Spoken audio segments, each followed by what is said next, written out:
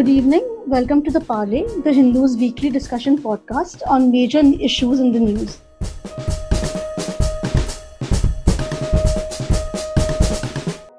Hi, I'm Pooja Pednekar, and this week we are discussing the debate over online learning amid the COVID 19 pandemic.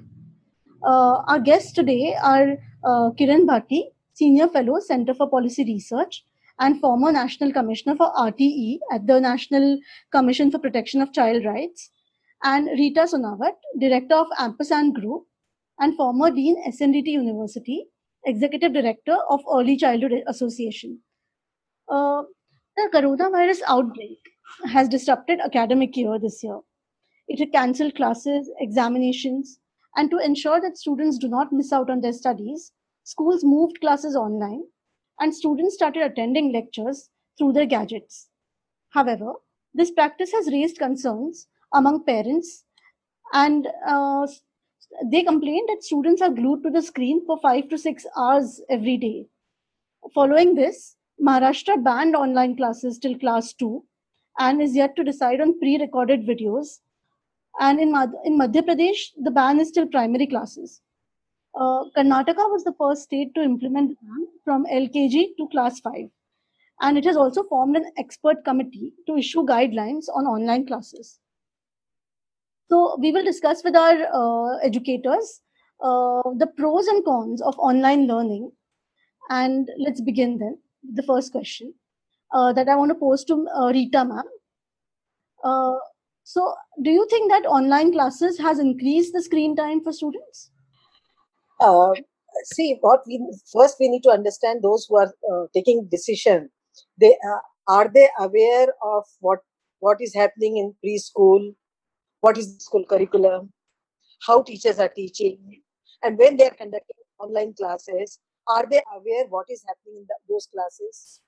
So my answer to them is most of the schools, they are not using 100% screen, but they how they are giving their classes as a blended approach. And in the preschool, it's activity based. So teacher from the family, anybody can take that activity and tell the child to do the activity. The child is doing, so our activities are like creative activity where the children are using crayon or paint and making something which is told by the teacher, or asking child to make a outline of the object, or maybe they are giving the music from the school and asking children to do the movement on the music. There are some classes I have attended where they are making children to do yoga, and they are giving the exercises which are there to do the yoga. So even now it's very easy for the teachers to make a lesson plan where they are giving them cooking experiments, making bhel at home, or maybe salad at home. Only I can say storytelling and rhyme where the children are seeing the screen, because the story is very interesting to them. The narrator is always very interesting to them, and mostly the narrator is their teacher. So they like to listen to the narrator. So that time they are seeing from the screen. So most of the activities which they are doing is doing by themselves. But what we need to understand, Pooja, if we will not do this thing, what will be the impact? Impact will be child's brain development.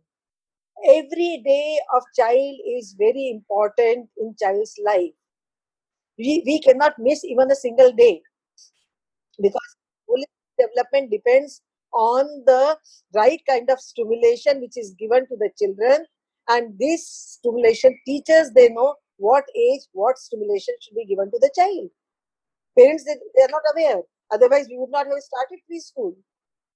Fair point, Ms. Rita. Bhatti ma'am, you have anything to say on this?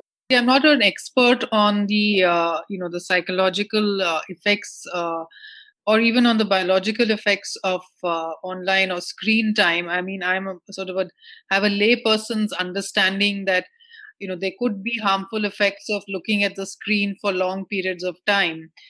And since the classes seem to have shifted entirely to some form of online, instruction, it seems to me that it does imply long hours for the child to look at the screen, and that doesn't seem to be a very healthy way of learning.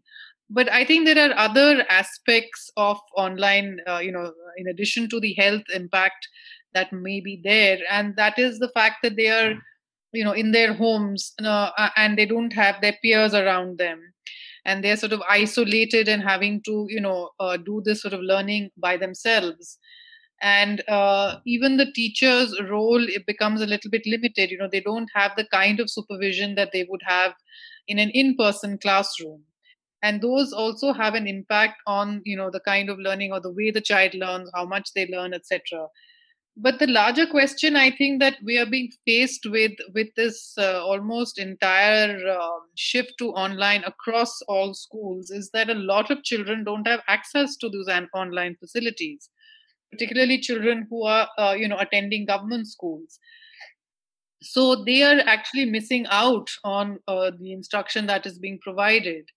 Even those families where they may have some access to digital technology, the entire family is now having to use that technology in one way or the other.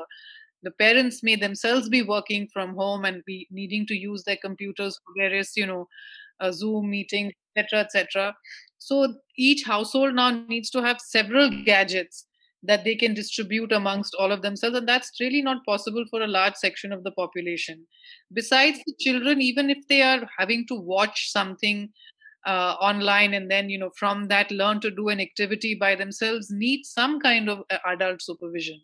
In a classroom, in a school, the teacher is there, but who is going to do it at home? Which means the parents' time has to be devoted to that. But if the parents are also working, then it becomes very difficult to provide that supervision. So I think that there are multiple issues here that haven't really been thought through. There has been a kind of almost rush towards switching in a sense to this whole system of online classes or online learning.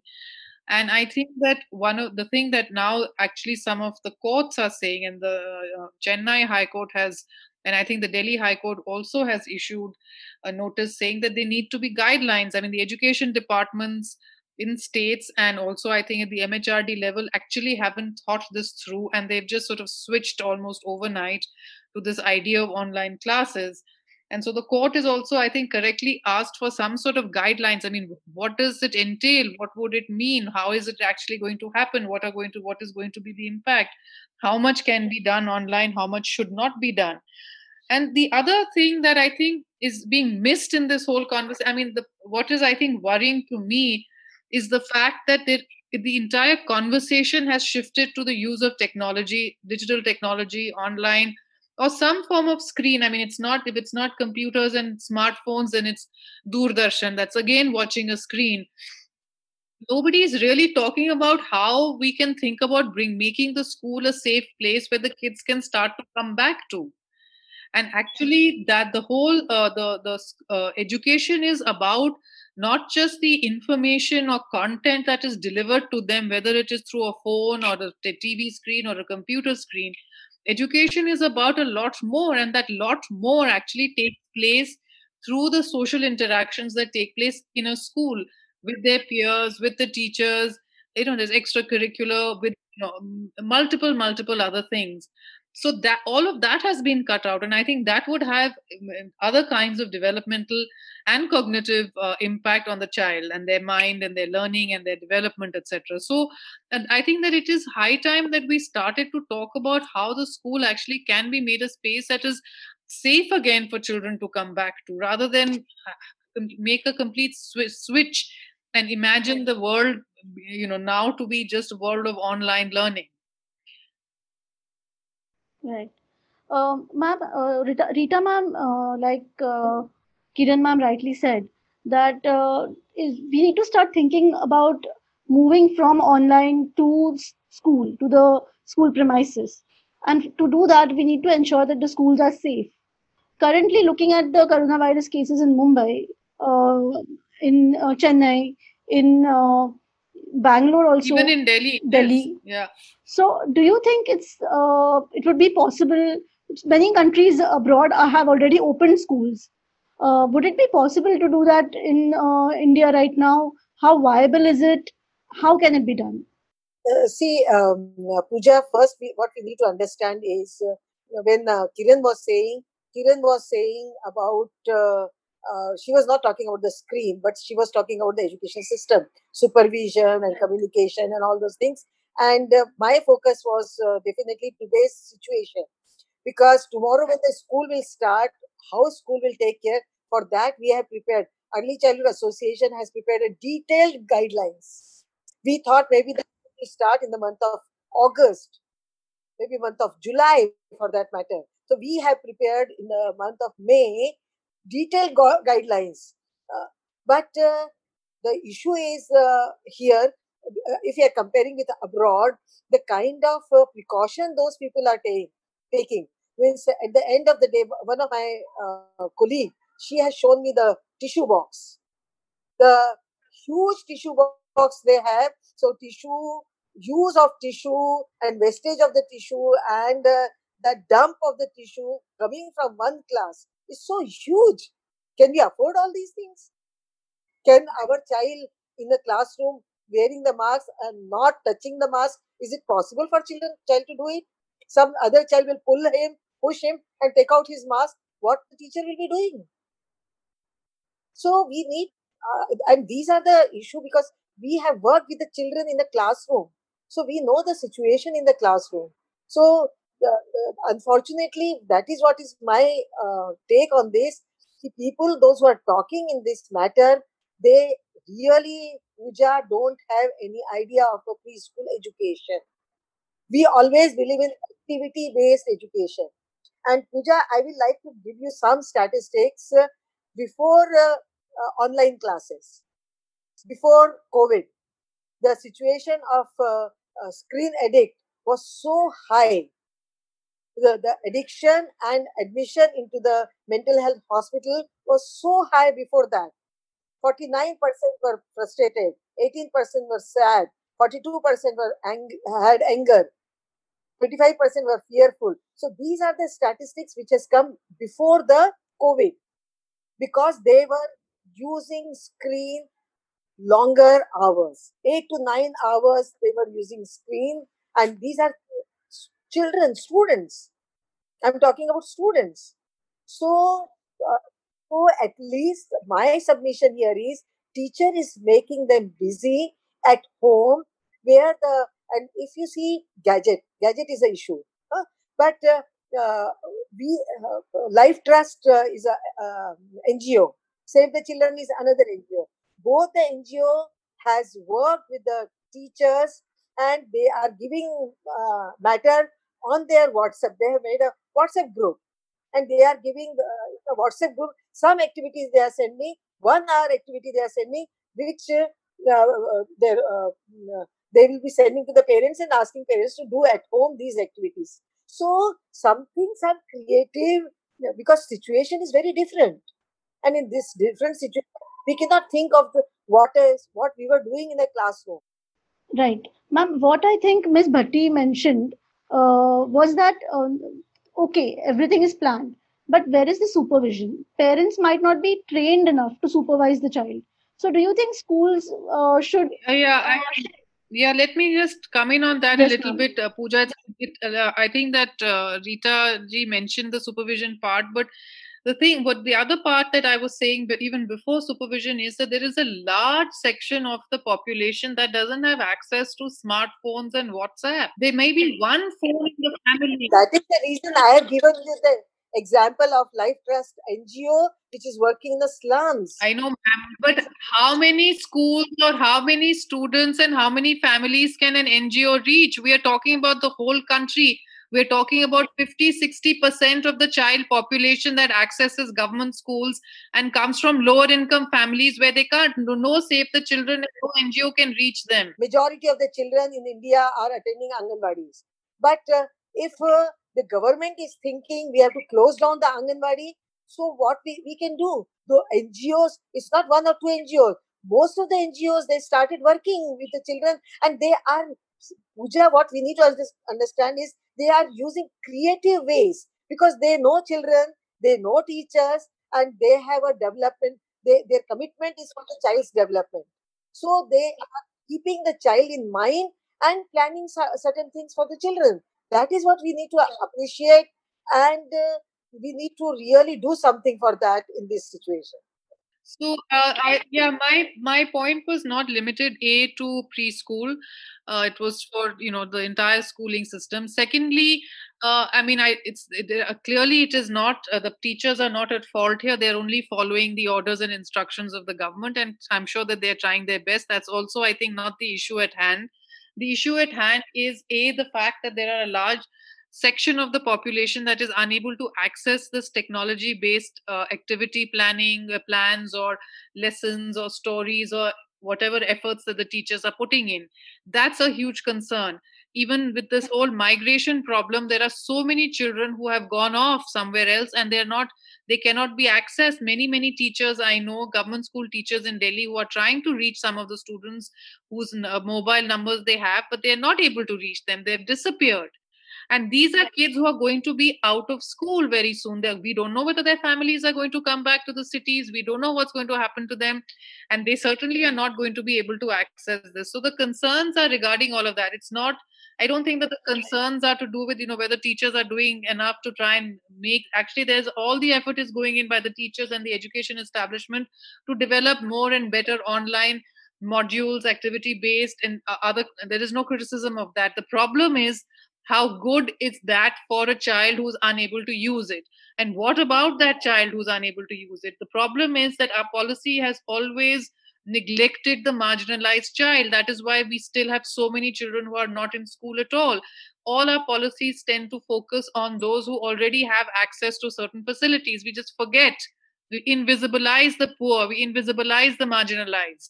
And that's where I think, Pooja, here the policy is seeing only these children, and that is the reason the policy maker are saying whatever the online you are giving, that stop, because policy is seeing only those children who are not. Some children are at least getting good education. What we want, because some children are marginalized, some children are migrated.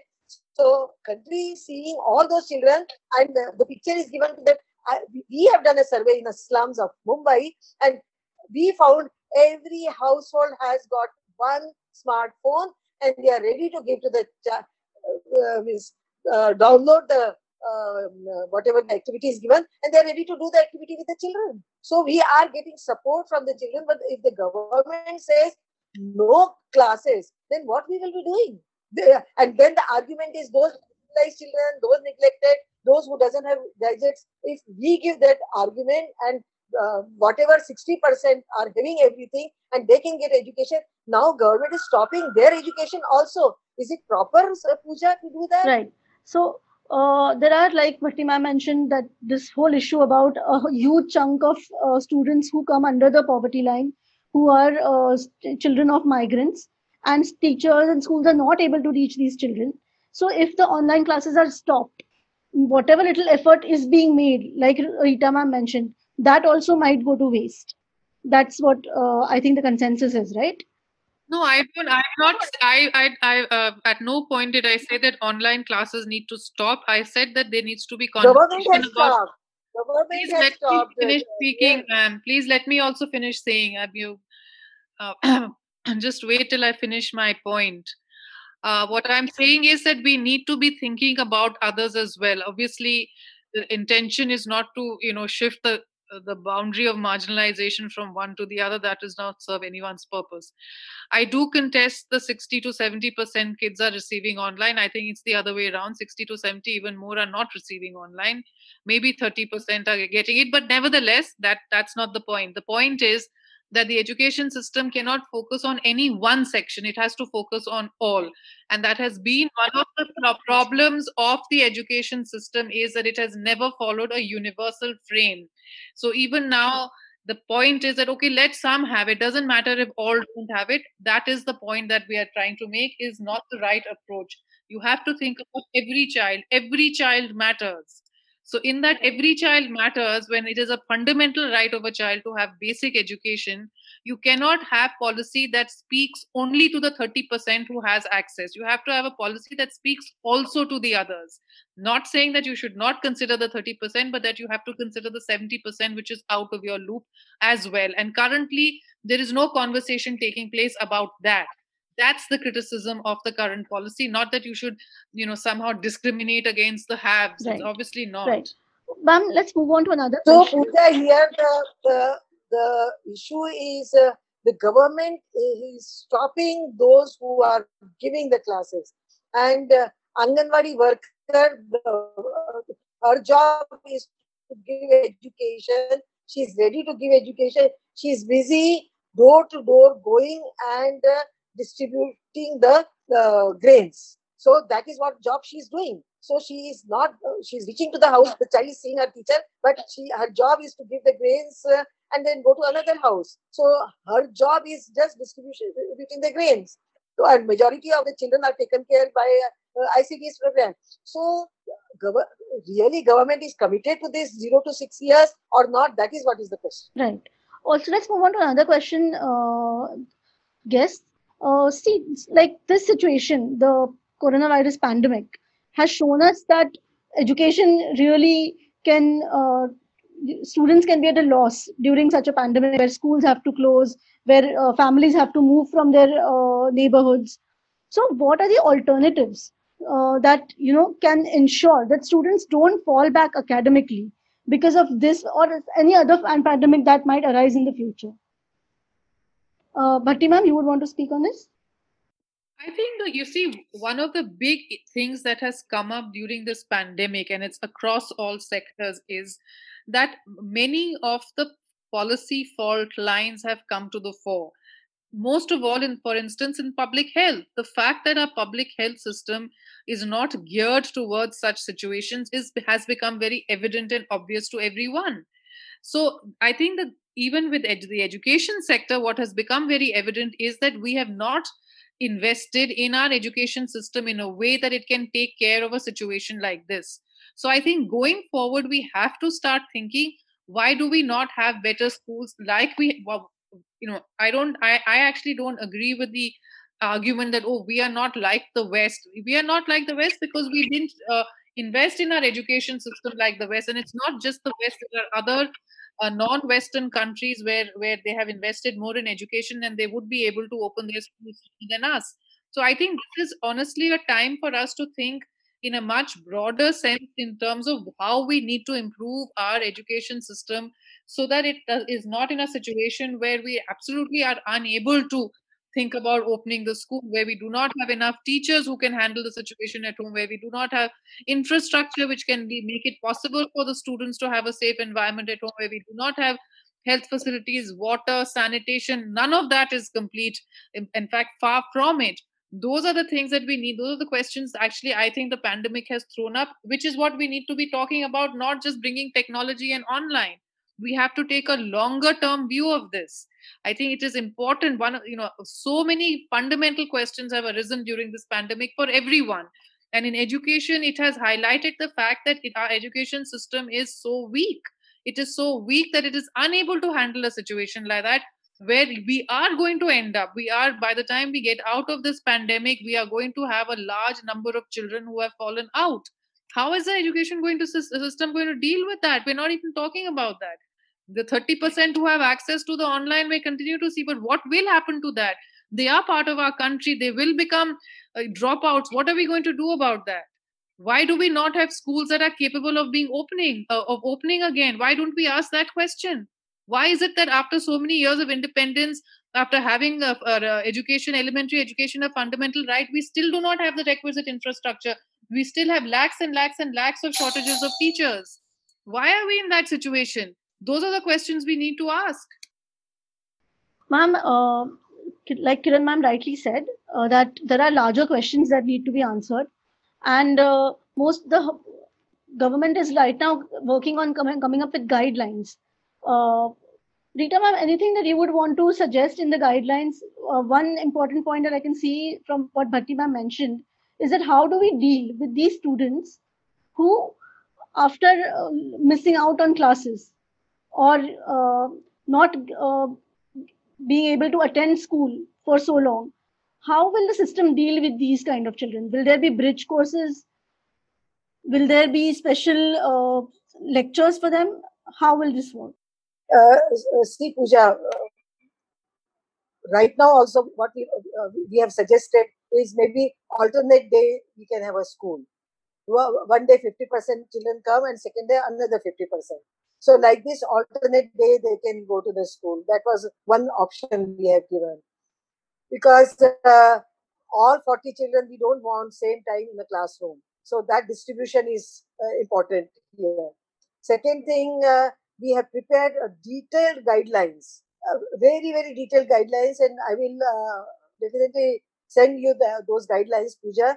You will see a lot of efforts have gone where we are saying it's very important if child is going to school, then these are the guidelines which should be followed. Okay, can you expand on some of these guidelines, ma'am? Can you mention some of the guidelines that you have worked on? I'll mention that. Third point which I wanted to give is, Australia Early Childhood Association president, I spoke to her and she told me we have first started school of marginalized children because we know their condition at home is not so good to make them stay there. So first we started school for them, and after that we have started school. We are thinking to start school for the other children. So these are the countries who are thinking for the children in a very bigger way, I can say, where they can even think of and they have a facility to have children, those who are marginalized, and very well in a school environment. But the same thought when I have given in our Balwadi, and I thought maybe not Balwadi, Balwadi is still doing quite well. Anganwadi, I thought. Then the question was the kind of spaces the Anganwadis are working. They're not really, I can say, conducive for the children to even go in this situation and study. Right. Many of them could be hotspots, you're saying. Okay. Thank you so much, Ms. Kiran Bhati and Ms. Rita Sonawat. Our guests have given us some points to think about. I think one of the major points raised was that the issue of online classes is also important to look at this issue from the perspective of students who are marginalized, who are unable to attend classes because even online, because they have moved with their families to back to their villages. And secondly, the need of the hour is to come up with detailed guidelines as to how and when should schools reopen, and think about larger policies to ensure that such a dilemma is not posed for students in the future in case of a pandemic. Thank you, experts. We'll end the session today. Thank you so much. Thank you, Pooja. Thank you so much. Thank you, Pooja. Thank you.